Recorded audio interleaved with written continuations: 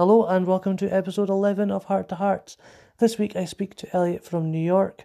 We discuss his condition, the pressures of masculinity with CHD, and how he got on during the pandemic. You can follow me on Instagram and Facebook, and as usual the music is brought to you by Leon Deitch. Enjoy.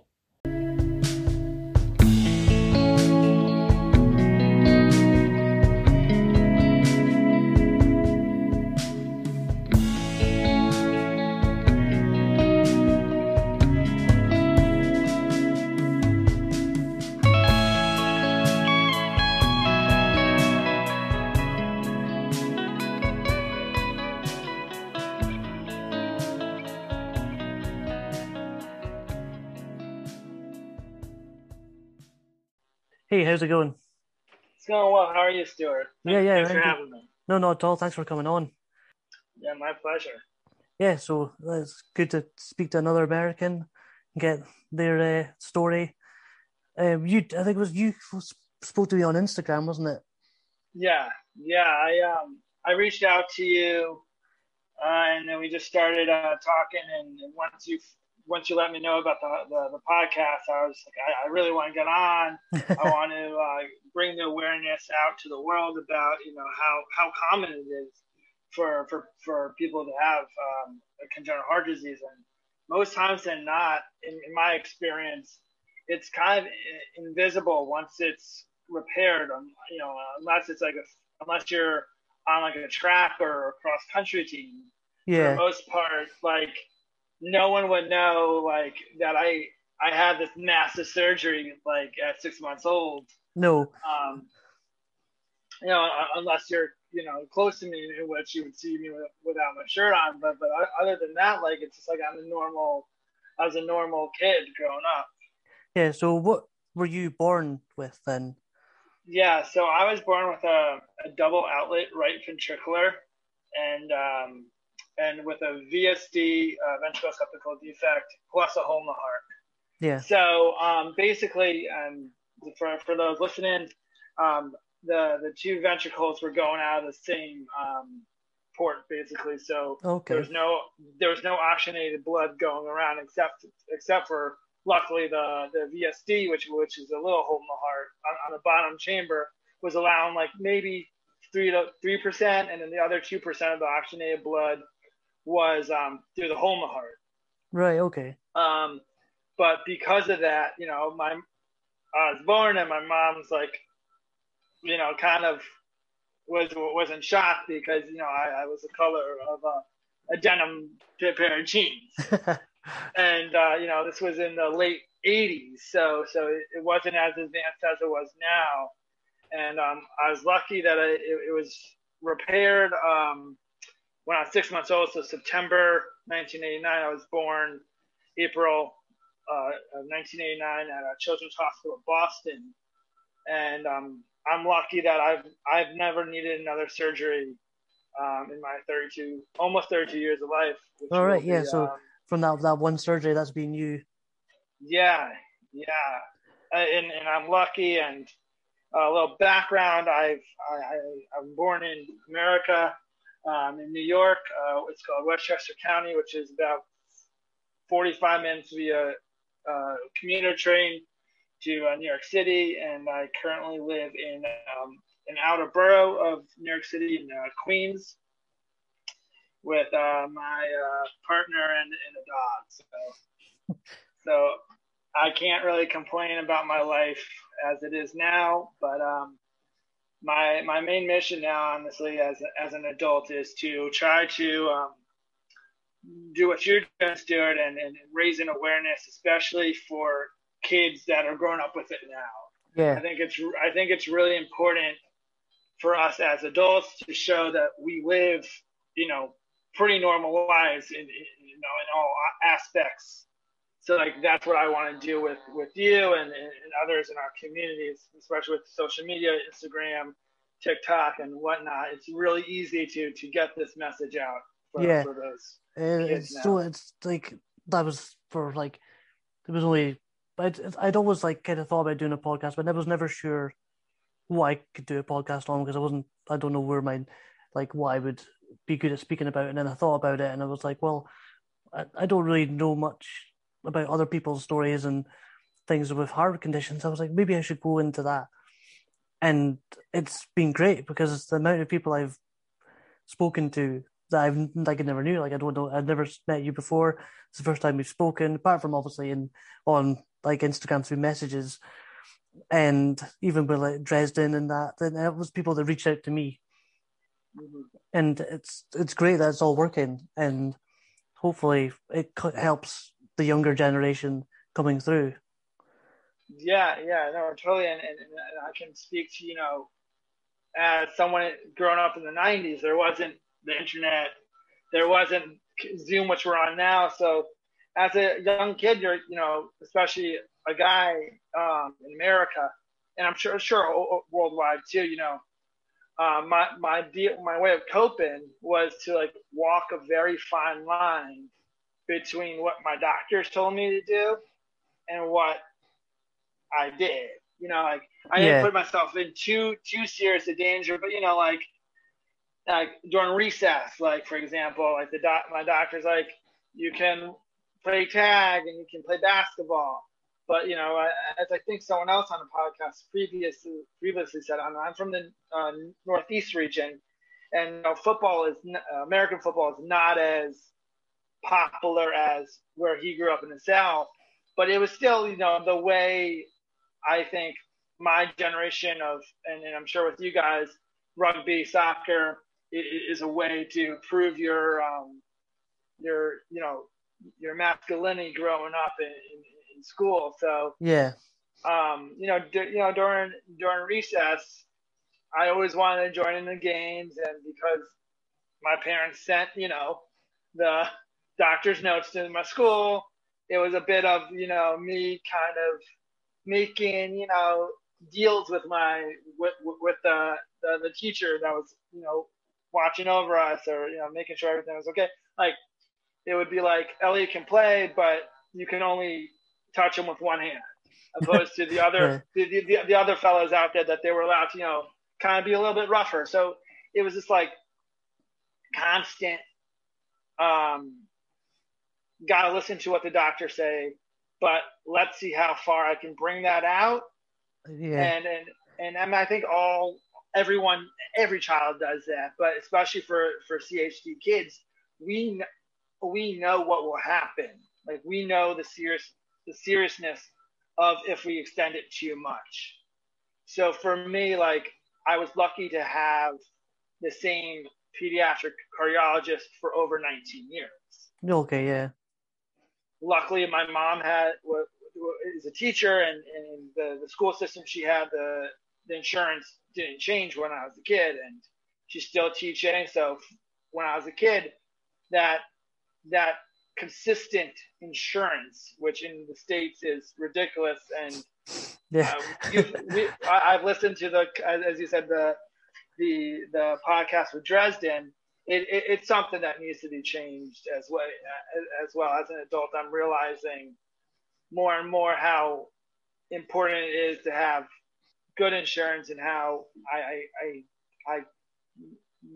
think that there should be a change in that. But you've covered that in another one. I said to Dresden, I was like, I would happily, because like being from the UK, I just cannot like understand. And it was with the Marla Jan as well, and she kind of went over the American like health system, and just for me, I just can't grasp how it works. And like I might have to get all three of you guys to do a separate episode together with me and just go all in.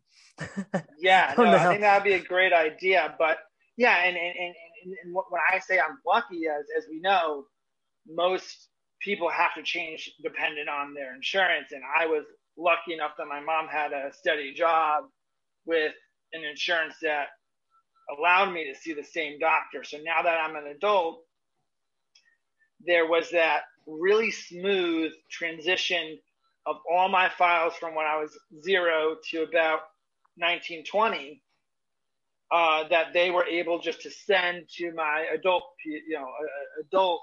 cardiologist, who is kind of like you, that can see everything that's happened to me. So I know I'm really grateful of that, and it's something that definitely helped me adapt to being an adult with congenital heart disease, and that I knew I had that support system from my doctors because they were able to have all my records in a concise manner, Yeah.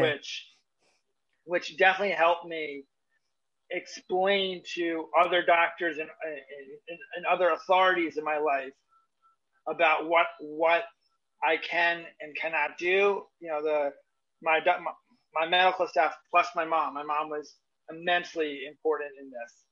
Helped me learn what I had. You know, she my mom's a school teacher, but she did her own research. You know, she would go to libraries and look up everything about the heart and ask the doctor questions upon questions upon questions, so that now that I'm now 31 turning 32, when I go to my new doctor or when I go to my physician or my cardiologist, I'm able to explain in a succinct way what I have and what's going on with me and what are the next steps. So it's a simple like changeover, and yeah, you've got all that knowledge because you've had that all life. No, there's not been any confusion in that, so you can just go straight in. This is what's wrong. Yeah. So when you were growing up and you had that operation at 6 months old, and then like you've had no obviously surgery since then. So, but going into school and having were you still getting quite breathless anyway? Like, and even now, are you like quite fit physically? Yeah. You know, that's a really good question. My lungs were always underdeveloped, and an offshoot of the congenital heart disease was reactive airways. So I would get, like, for example, pollen or dust for me were big triggers when I was little. And I kind of just, I was slower growing up. I like with the mile in America. I don't know if I don't know about with you guys, but there's like a national like fitness test that they do, at least when I was a kid, where you have to run a mile in gym class, and then I'm not sure if the program's still around, but that's when I really had my biggest almost identification that I'm not like the other guys or like or my other classmates, because I'd get very tired very quickly. Yeah. And for me, it was just a matter of like working myself up. I run between in miles like 3.25 to 4.25 miles weekly. I don't have any issues with keeping up anymore. It's been, I am fit. And it really was in high school. I went to an all-guy boarding school, and the cross-country coach kind of, in a nice way, yanked me from playing the lowest tier of soccer and said, "You're running around anyway during these practices. Why don't you join cross-country and track?" Yeah. And from there, that's where my love of running really started. So for me now, it doesn't really affect me. I'm actually going for a stress test this coming week to see if I can extend my mileage, because I feel like I'm able to. But again, I want to get the doctor's approval before doing anything that could negatively affect my heart. Yeah, and growing up, did you get regular checkups?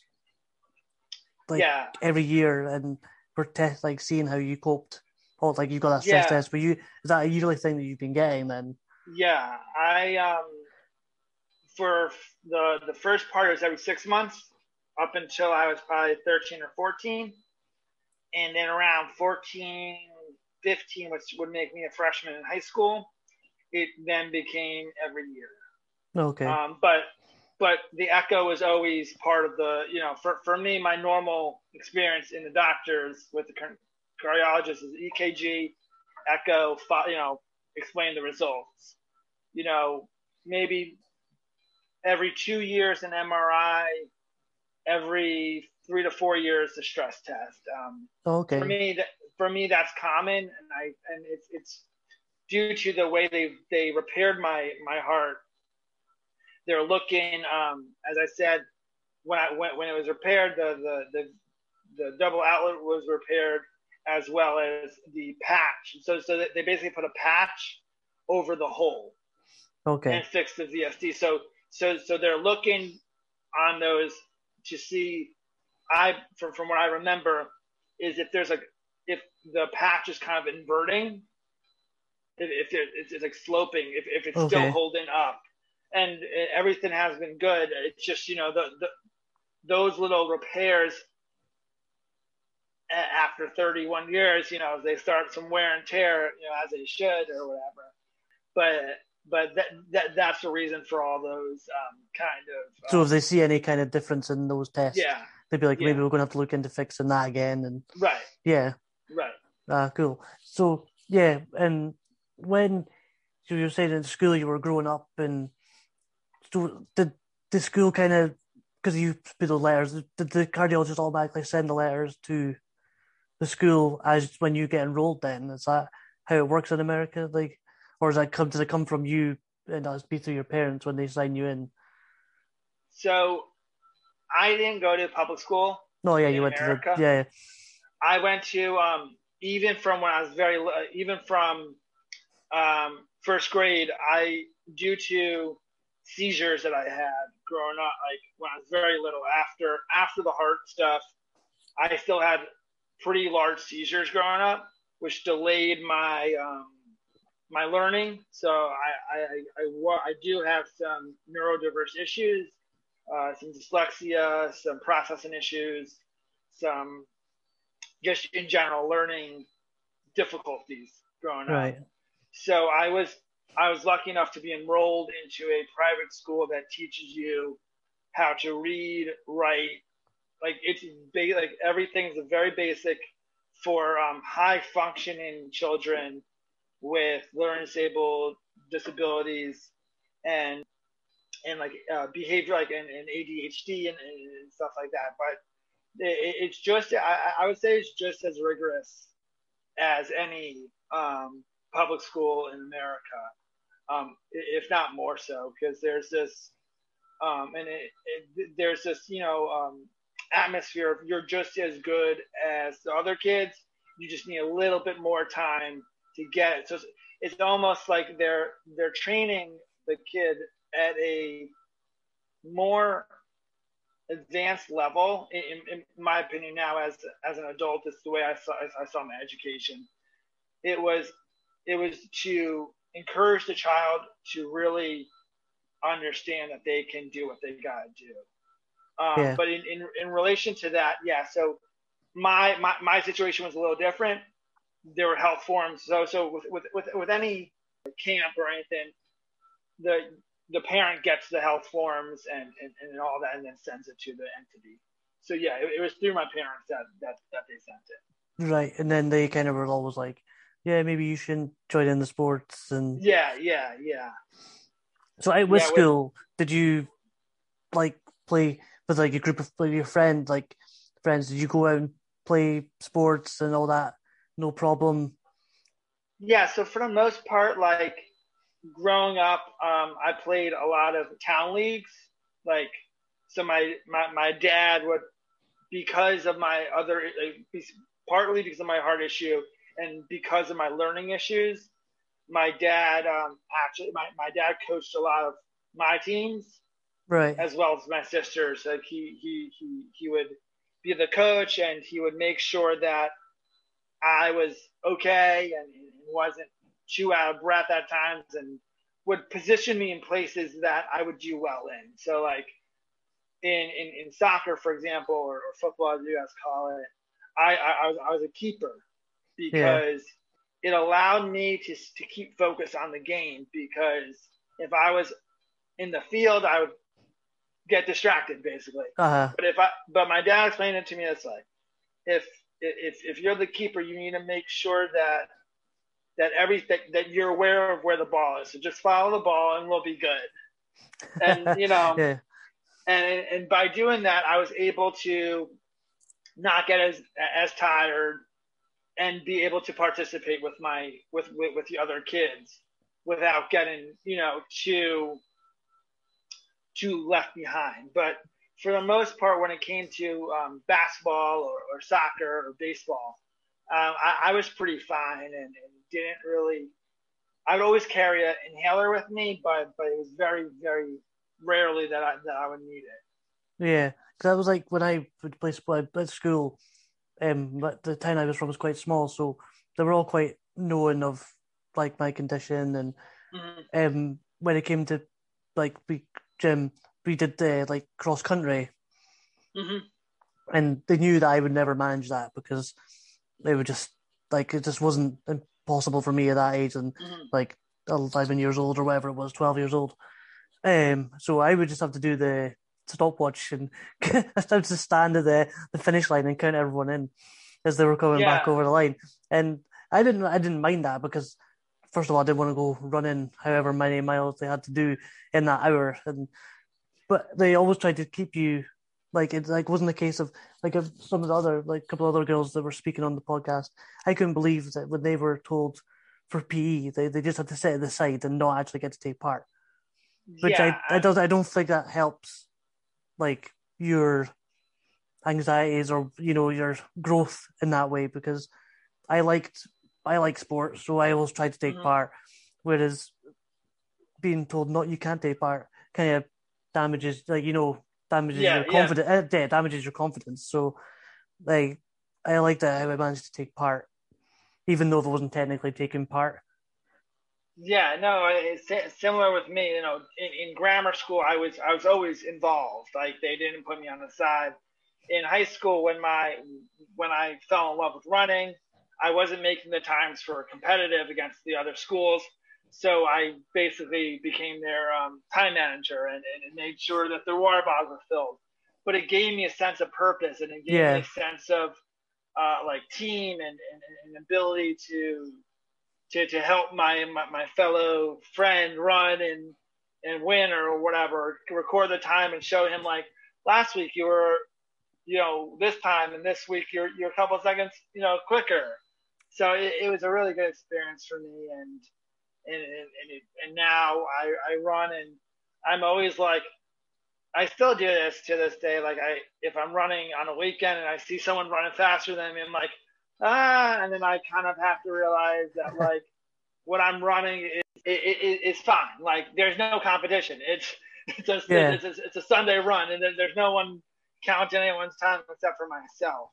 So I mean, overall, I think sports was very important to me in the sense of even if I wasn't, actually participating at the varsity level, I was still involved, still part of the team, and it really helped me cope, growing up, especially as a guy, I know you've spoken about it quite a few on a lot of the podcasts that I've listened to, how, as a guy, there's always that struggle between like proving that we belong. And again, as I even start off the podcast saying, this line that your doctor says you can't do this or that, and it's just like almost like this like windy road that we as CHD guys got to kind of tread pretty lightly. And it also comes to a point of like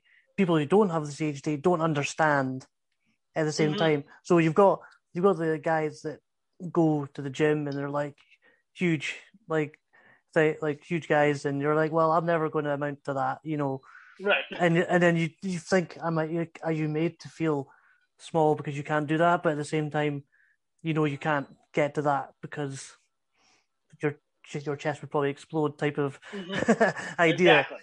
But that's like, it's like an image that's put across that you have to be like this, whereas you can do better things your own way. Like you're doing your running and like you're good at it, you can keep up and you do your own times and stuff. Whereas you don't feel like you have to amount to anything. Like that's what I learned now. I don't feel I have to prove anything. Like that was you know. Yeah. Whereas when I was Yeah. in my teens, I was always thinking, oh, I should have to prove myself. I need to be at that level. Like all my friends were in football teams, and I couldn't play in football teams. And I was like, well, I want to do that, and I can. And then you was also if you got a scar. Yeah. Yeah. So my scar goes from like the left side of my neck to about just above, just below my ribs, my sternum, Right.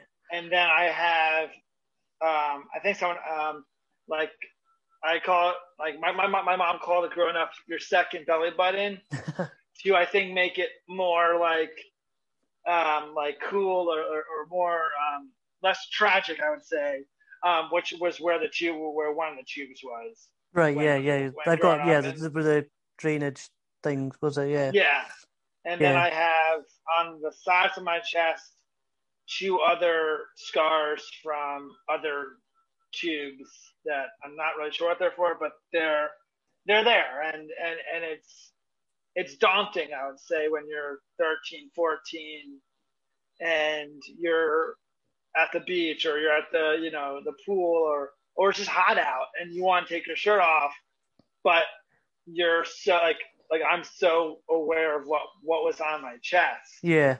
that I'm like, I don't want to scare anyone, first of all. Like, I don't want to come across as like this delicate, like, touch me, I fall over and crack.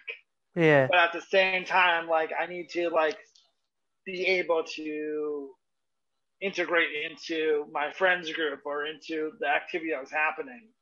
So it it was in my experience, what I just did was I just told the authority figure, hey, if it's okay, can I just keep my shirt on for as long as I want?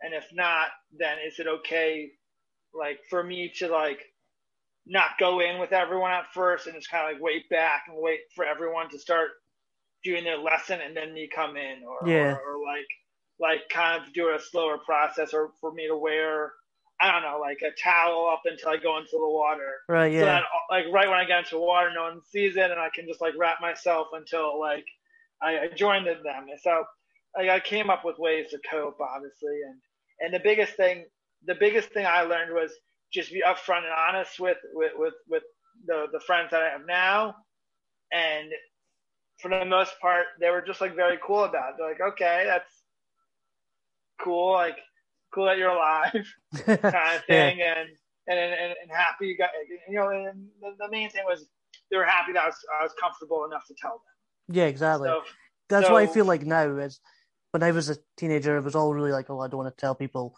And like you were saying, when you went swimming with schools and stuff, you didn't really want to go out there with your shirt off to show off your scars.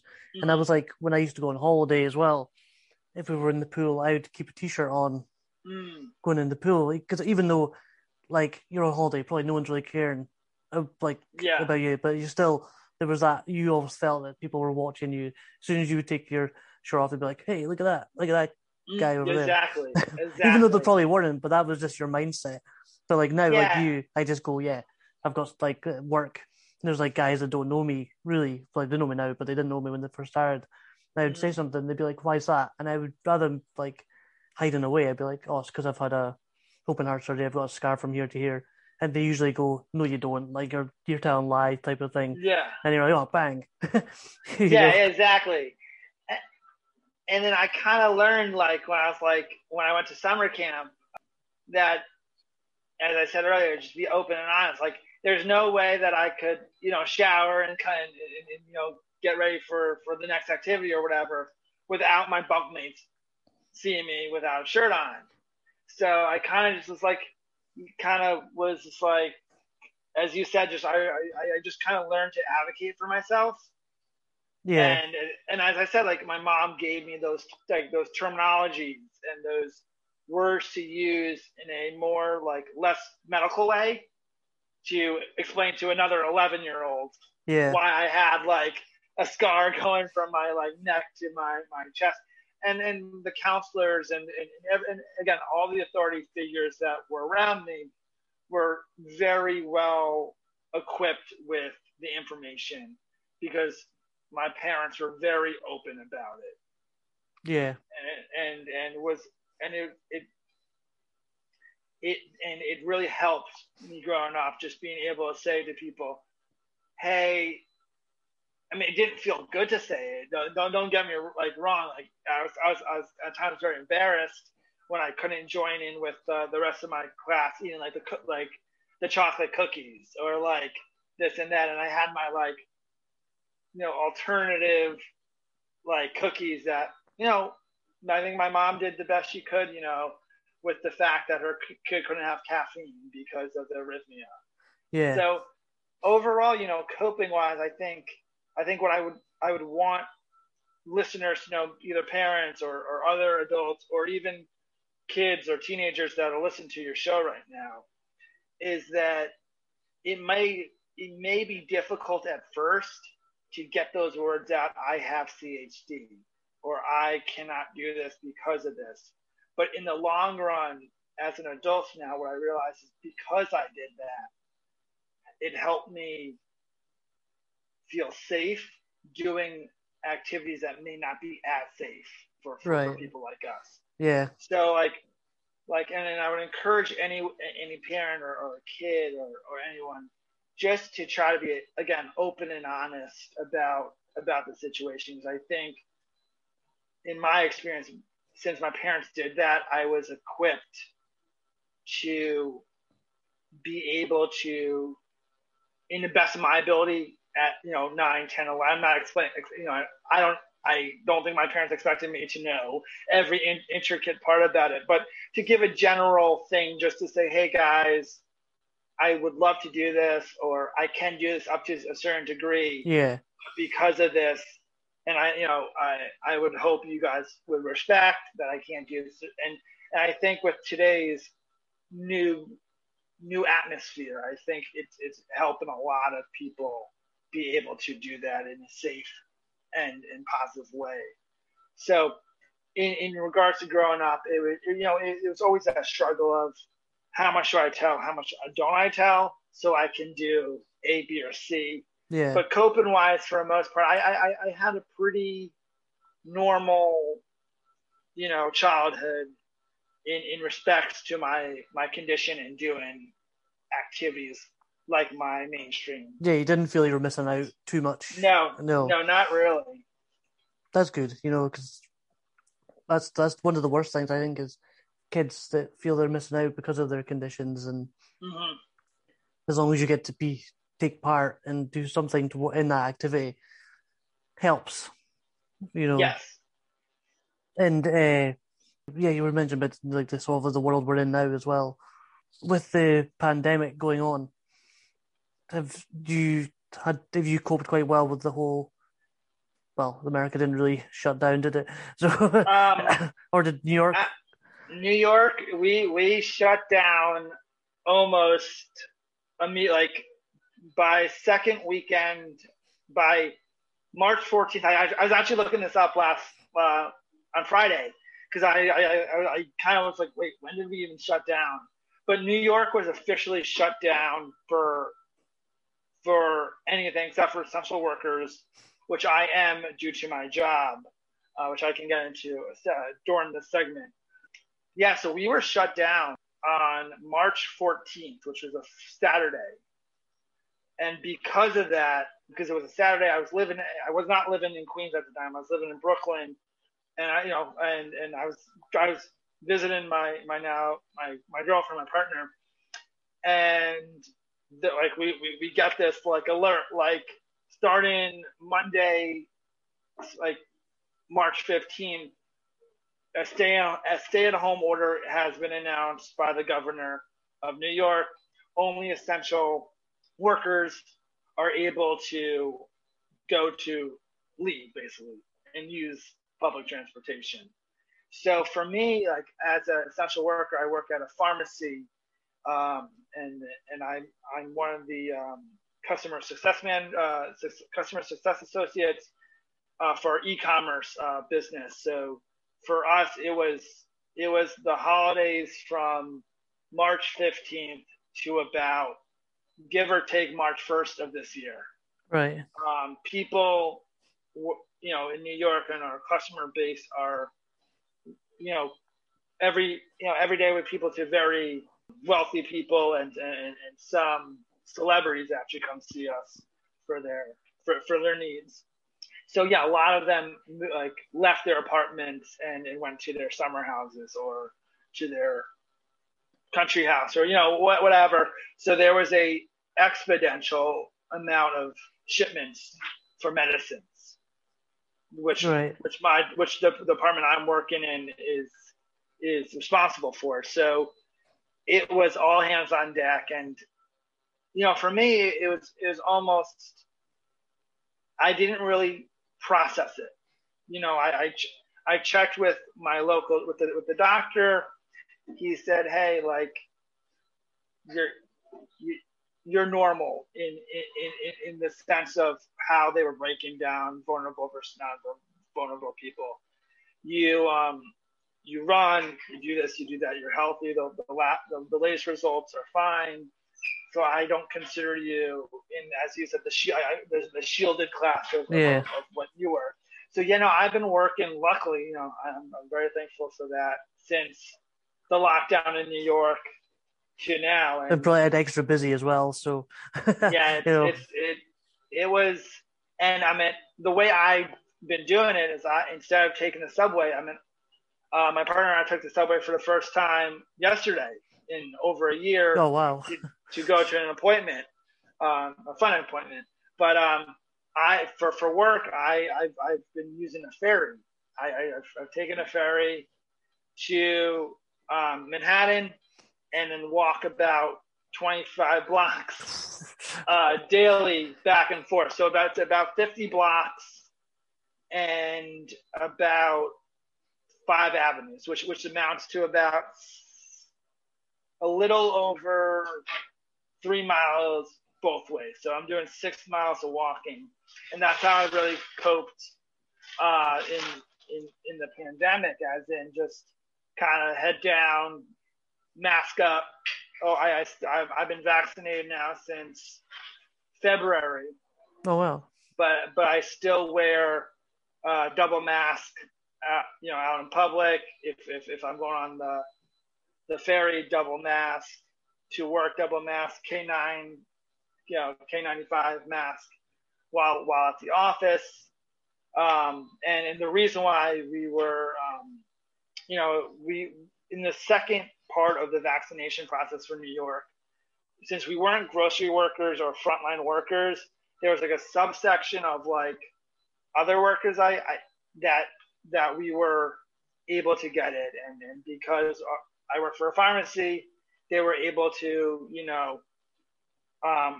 get enough for the general public, but also separate some, which I'm very grateful for their workers. So it was definitely freeing knowing that by February 12th I had both vaccinations. That's great. Yeah, that's really good, because I like speaking to other people who have just got their first one recently, and and America's vaccine rollout hasn't been the smoothest, but no, it hasn't, and luckily we seem to be picking up the pace, and yeah, I don't want to get into too much of that, but no, that's fine. But I'm glad that let's just put this. I'm glad that it's starting to pick up, and there's a genuine emphasis on helping everyone. I'll put it at that part. Yeah, I'll leave it at that about my government. And because you had the stay at home alert, but you were still working, so it wouldn't have really changed that much, apart from the fact when you weren't working, you weren't able to go out to your right. restaurants and that. So yeah. Other than that, I mean, the biggest change was that biggest and then positive change is that my partner and I moved in. Like Like And that, was that always on the cards this like now, or did the pandemic kind of speed it up? it definitely speeded up. Like prior to the pandemic, it would have been actually September of 2020 that we would have moved in. Right.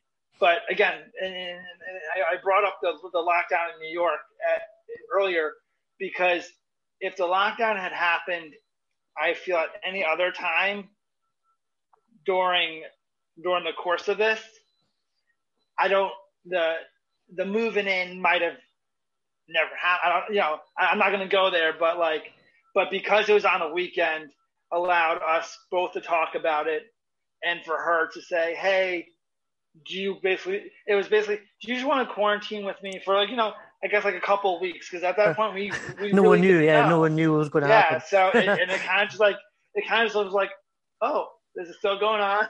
This is still going on, and then by May of 2020, I moved in officially and got most of my stuff out of my old apartment, all using the ferry and my father's car. So it was the people on the ferry were like, "Wait, we saw you this morning." I was like, "Yeah, I just moved out of my old apartment." And they kind of gave me a look of like this guy's like on the ferry with like two bags and like it was a surreal experience, and it's one of these experiences I think for anyone in a pandemic that you will remember every like major milestone of this year. And yeah. And for me, what I learned most about the pandemic is that even though I have all these the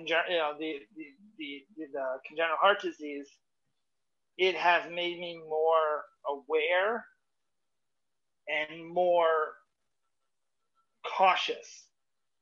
I think seeing, in New York, especially during the first week of lockdown, I was still commuting. So I was walking by all the hospitals, and this was the biggest, this is a serious thing. Yeah. The big serious moment for me was I was walking and I saw basically 4 or 5 18-wheeler trucks.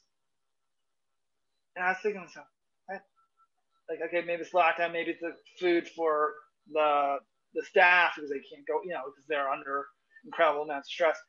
And then the next day, there was, within 24 hours, they built a fence with a bunch of fake rats, so you couldn't see in there. Oh, right. And at that point, I realized that's not for food; it's for people. Yeah. And that is when I realized that, and I always obviously followed my doctor's orders or whatever. But this is not this is why we're on lockdown. This is why this is happening. And I think what I'm hoping the world's going to get out of this is that we need to be way more kind to people. Yeah, definitely. And the empathy factor that I think was extremely lacking is hopefully going to start to be a pillar of society in general now. And how that relates to the congenital heart disease community is that we are more present, that we are more accounted for, and that our our needs are met in a more succinct and accessible way. I think whether it's the UK or America, in a lot of ways, we're very similar in societal functioning. Uh-huh. And I don't, growing up again, like there was no foundation for congenital heart disease. There's an adult congenital heart disease association based in Pennsylvania that is doing work with our congressmen and our politicians to get funding for research. And what I'm hoping is these underlying issues that people have, whether it's diabetes or or for us, congenital heart disease, are finally starting to be funded because, as we know, as you and I know, 1 in 100 births, there'll be a congenital heart disease patient. Mm-hmm. And it's one of the most populous, I guess, disease that no one knows about. Yeah. And I think, thankfully with technology and these, what we're doing here, what Dresden and I want to do with you and other people, that worldwide we get the recognition of, I'm not trying to compare, but of what other diseases have in funding. So Yeah. I'm really hoping that and just the kindness and empathy and understanding of where people are and what they are presenting may not be what is going on. And I think with as I even started with this almost invisible disease of, you wouldn't know that you and I had this disease at this point. No. Like, we're normal adults, that there's some wiggle room for people like us to feel safe and comforted, that we could say to any doctor, any friend, anyone, hey, I have this medical situation, I can't do this, or I prefer not to do it because of these effects, and I'm sorry if that, and not have to explain ourselves. Is what I'm really hoping our conversations, what your podcast is doing, and what I can do as another adult with it. So I think that's what I really want to get out of this whole pandemic, is just, again, I said it before, but just like this empathy, understanding, and kindness that I think we're really lacking in the world. Yeah, and hopefully that becomes more prominent in the world after all this, and Mm-hmm. and it's just like you said, like the awareness side of it all, as well with CHD, and I don't know about you, but like me growing up, and I've said in my other podcasts, it was just like in my town one other person with a CHD. Mm-hmm. So and like I don't know like how many other CHD people you've come across in your life. Yeah, I mean, to be honest, I didn't start knowing people with CHD really until this past year, kind of. Like, in America, in America, there's not, like, when I was growing up, there wasn't these summer camps you could go to with CHD, and if they weren't anywhere close to where I was. No. So for me, it was like, I say this, and then again, it's like I'm on the, like, outskirt side. I didn't know,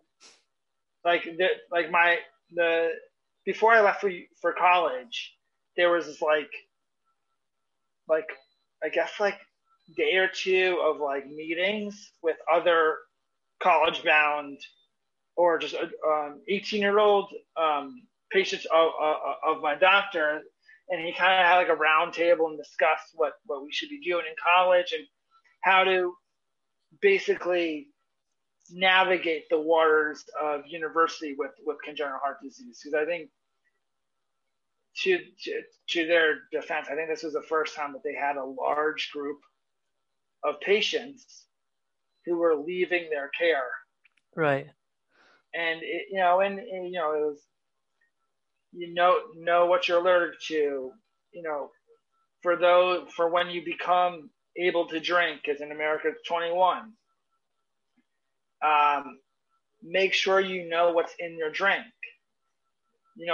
People with CHD don't just have to worry about how much they're drinking and their own heart and their own weight or whatever their personal thing is, which they discuss with their doctor, but all the additives to drinks, and this was the time that Red Bull was getting very popular in the U.S.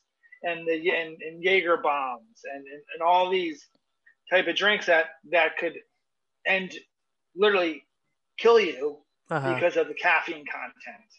So I mean, it was very sparse people that I knew, and what's so great about what you're doing and what Dresden and I and what you're doing, what you're doing, you still are doing, is you're combining all these adults that have had either trauma. You know, I still have trauma. Like I know on other episodes it's brought up, and that I don't. My body remembers the trauma. It remembers it very well. But my brain and my memory have no clue what happened.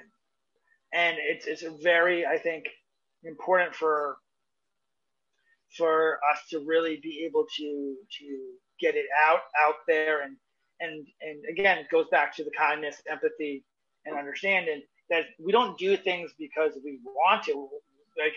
Like I don't freak out when it comes to, like, I don't know, like lifting a box sometimes because I want to be freaking out. It's because since I was 10, I was told you can only lift up to a certain amount. Yeah. And which goes into, you know, this whole thing of being a man and living exactly, with PhD. Yeah.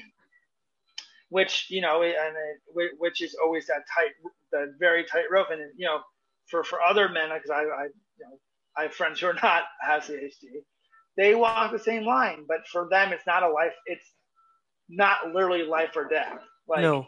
If you or I were to be like, yeah, let's go bench press, like, a lot, like, no, like, I would be on a gurney sent to a hospital. Yeah. And it's this, you know, this thing that I think for men with CHD, it's like, I'm just speaking for men, I'm sure women have their own thing.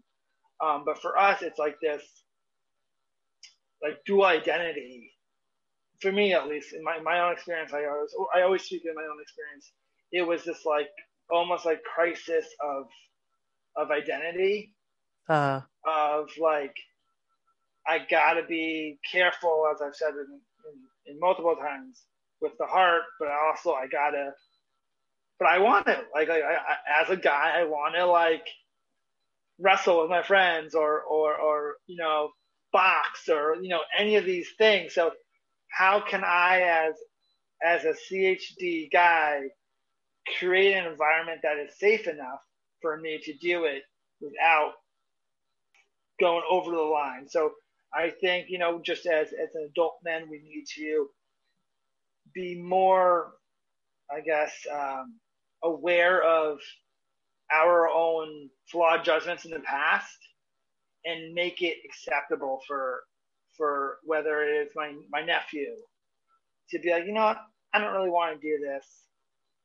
and not have that guilt or that shame of, well, I'm not living up to this person's status or what that is. And I think a lot of that has to do, again, with this idea of openness and honesty. You know, it's something that's very, you know, as an adult man and as someone with PhD and as an uncle, I think it really is close to me in trying to change that narrative of only the brawny, tough guys are guys, because that's not the case. That's not true. No, that's not. And yeah, that's just the image that's given, isn't it? And like, we've got my, like, son, and obviously I'm not going to be going. We, like, he likes to do, like, little wrestles and that, you know, but I don't want to get to the point where it's going to be too much, and I don't want him to just think, oh, you just have to do wrestling all the time, and there'll be other things you can do that don't necessarily have to be so physical. And but he's only 3 years old, so he hasn't really asked questions about my CHD or anything yet. But and when it all comes, I'm just like, you know, it's going to be honest, and, you know, not hide anything from him and make up stories, right? You know. Right. Yeah, I mean, like I know with my nephew, he's asked my sister, why does Uncle have this or why does Uncle have that? Like, and my scars are very, you know, I haven't been reopened in almost 32 years, luckily. So like they're very muted at this point. Uh-huh. You know, I do have a lot of body hair, so it's like it's very well, I guess, camouflaged. But like I know it is, and we were at the beach or whatever, and my nephew was like kind of enamored because like when like I got out of water, that's really the only time that you can really see the scars at this point because there's no hair over certain areas. And he kind of turned to my sister and said, you know, like, is Uncle okay? Uh-huh. Because he was 2 and he never seen me, you know, like that. And my sister basically said, yeah, like he's fine, but Uncle, you know, had some surgeries, and when you're old enough, he'll tell you basically. Yeah. But so my question is like, as a dad and as a man, like, has your son he hasn't recognized your scars No, he or just. I think I don't know. It's weird because me and my wife were actually talking about it. I don't know if it was like last week or that, and he like obviously he's obviously seen my shirt on and stuff, and at no point has he ever been like pointing and asking what that is. He just hasn't done that, so I don't know if he just that's because that's all he's known. You know, that's all he's right. seen, so he doesn't know any different in a way. But I'm sure if he, but as he gets older, he might ask more questions and that, and yeah, I would just tell them because there's no point in hiding it at all, you know. right, yeah, and yeah, no. So I think I've spoken to what I want to speak about, and just trying to get the word out that we do survive and we do live fulfilling lives for those who are wondering out there. And you know, it's great to talk to you again, and really thankful that we were able to set this up. No, it's been great. Yeah, it's been really good to meet you. If you have any other questions, I'm open to it. I think my service and what I wanted to speak about is has been talked about. Yeah, that's great. I think I really in like I don't know when because I'm going back to work, so I don't know how much time I'm going to have to do like podcasts as regular as I have been. But I think I'm going to have to try and organize some way to get all the Americans on at one point and just talk about the medical side of all the insurance and everything, because I think that'd be really interesting, because I know it'd be interesting to talk about it in his episode, but it'd be really quite interesting. And I could even I don't know, try and bring in a couple of the UK people and do like a large discussion. I think that'd be great, almost like a round table. Yeah, exactly. So I might look into doing something like that in the future anyway. Yeah, and then congratulations on going back to work. I know. It must feel very. I can't even speak. It must be. I don't know. I guess for you, like you have a kid, you have your wife. You know, and I remember even on the one episode with your wife on that, like, so like my question is, how do you feel about that? Does it feel anxiety or you? I think there's a lot of anxiety with it, and I'm also quite excited because I've not I'd gone back to work. Like I hadn't been to work from like March last year until I think it was August, September, and then Christmas came off for the holidays, and then they redid the whole shielding thing again. So I hadn't gone back to work since middle of December, and it was only just a couple of weeks ago they said that anyone on the shielding list can go back to work from the 26th of April. So we're kind of like, but my wife's been working through it, like throughout anyway. Well, not at the start of the main lockdown, but later on. And I think in a way we're quite excited because it's going to be a routine again. And like my son, he's going off to like nursery. He starts nursery tomorrow. He starts nursery tomorrow. Oh, so fun! So it'll be all like that's getting back into that routine is what we're wanting. And I've been saying to people, I've never thought I'd be excited to go back to work, but Like I am, but I'm Yeah. also there is obviously the anxiety thing because I'm going to be working with people again, and you're all like interacting. But our Hmm. work, it's the whole mask protocol type of idea, so that's good in a way. So as long as I'm sensible, I think I'll be fine. I just need to. I'll be a shock to the system, but I'm looking forward to it anyway. All right, that's great to hear, and congratulations about all that. Thank you, and it's been really really good talking to you, Elliot. And Yeah. we'll keep in touch, and I hope to speak to you soon. Yes, you too. Cool. Take care. Take care.